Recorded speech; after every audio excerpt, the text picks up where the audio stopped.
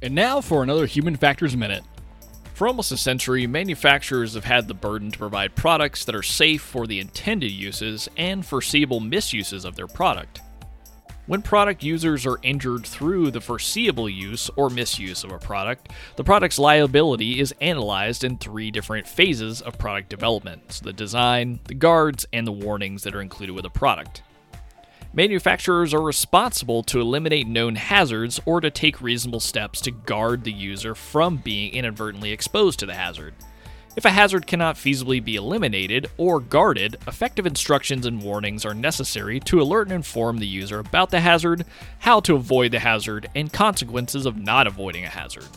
It is also the manufacturer's responsibility to determine the likelihood that defects exist before products leave a manufacturer, and if the product was unreasonably altered, and if a defect could be a proximate cause of injury to an end user.